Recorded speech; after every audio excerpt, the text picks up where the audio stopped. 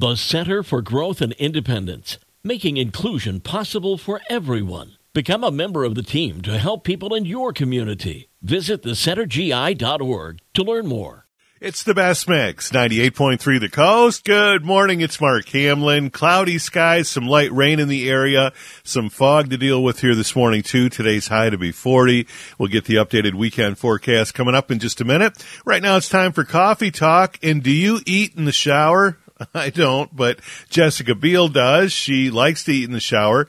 In a video she posted on TikTok in December, the actress said she enjoys eating shower-appropriate food like cereal, yogurt, popsicles, even drinks coffee and tea in there. Perfectly suitable for shower consumption. She doubled down with another video this week. In the new video, she explains why she likes it so much. She says it's a great way to multitask. Her only advice is to keep the food on a shelf in the shower to avoid getting it wet. I wouldn't even think to eat or drink anything in the shower, just trying to get in and out of there. But, hey, whatever floats your boat, right? And this is interesting. College students will soon be able to attend lectures from some of history's greatest artists and innovators. AI researchers are bringing pioneers like Albert Einstein back to life in hologram form.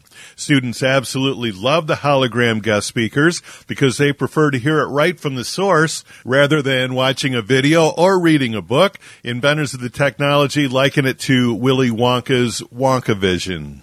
And experts say that former Ozempic users can regain the weight again once they stop taking the medication. The New York Post says a recent study found that 20% of former Ozempic users have regained the weight that they lost. Researchers studied 20,000 patients before concluding that many of them regained all of the weight or more after stopping the medication.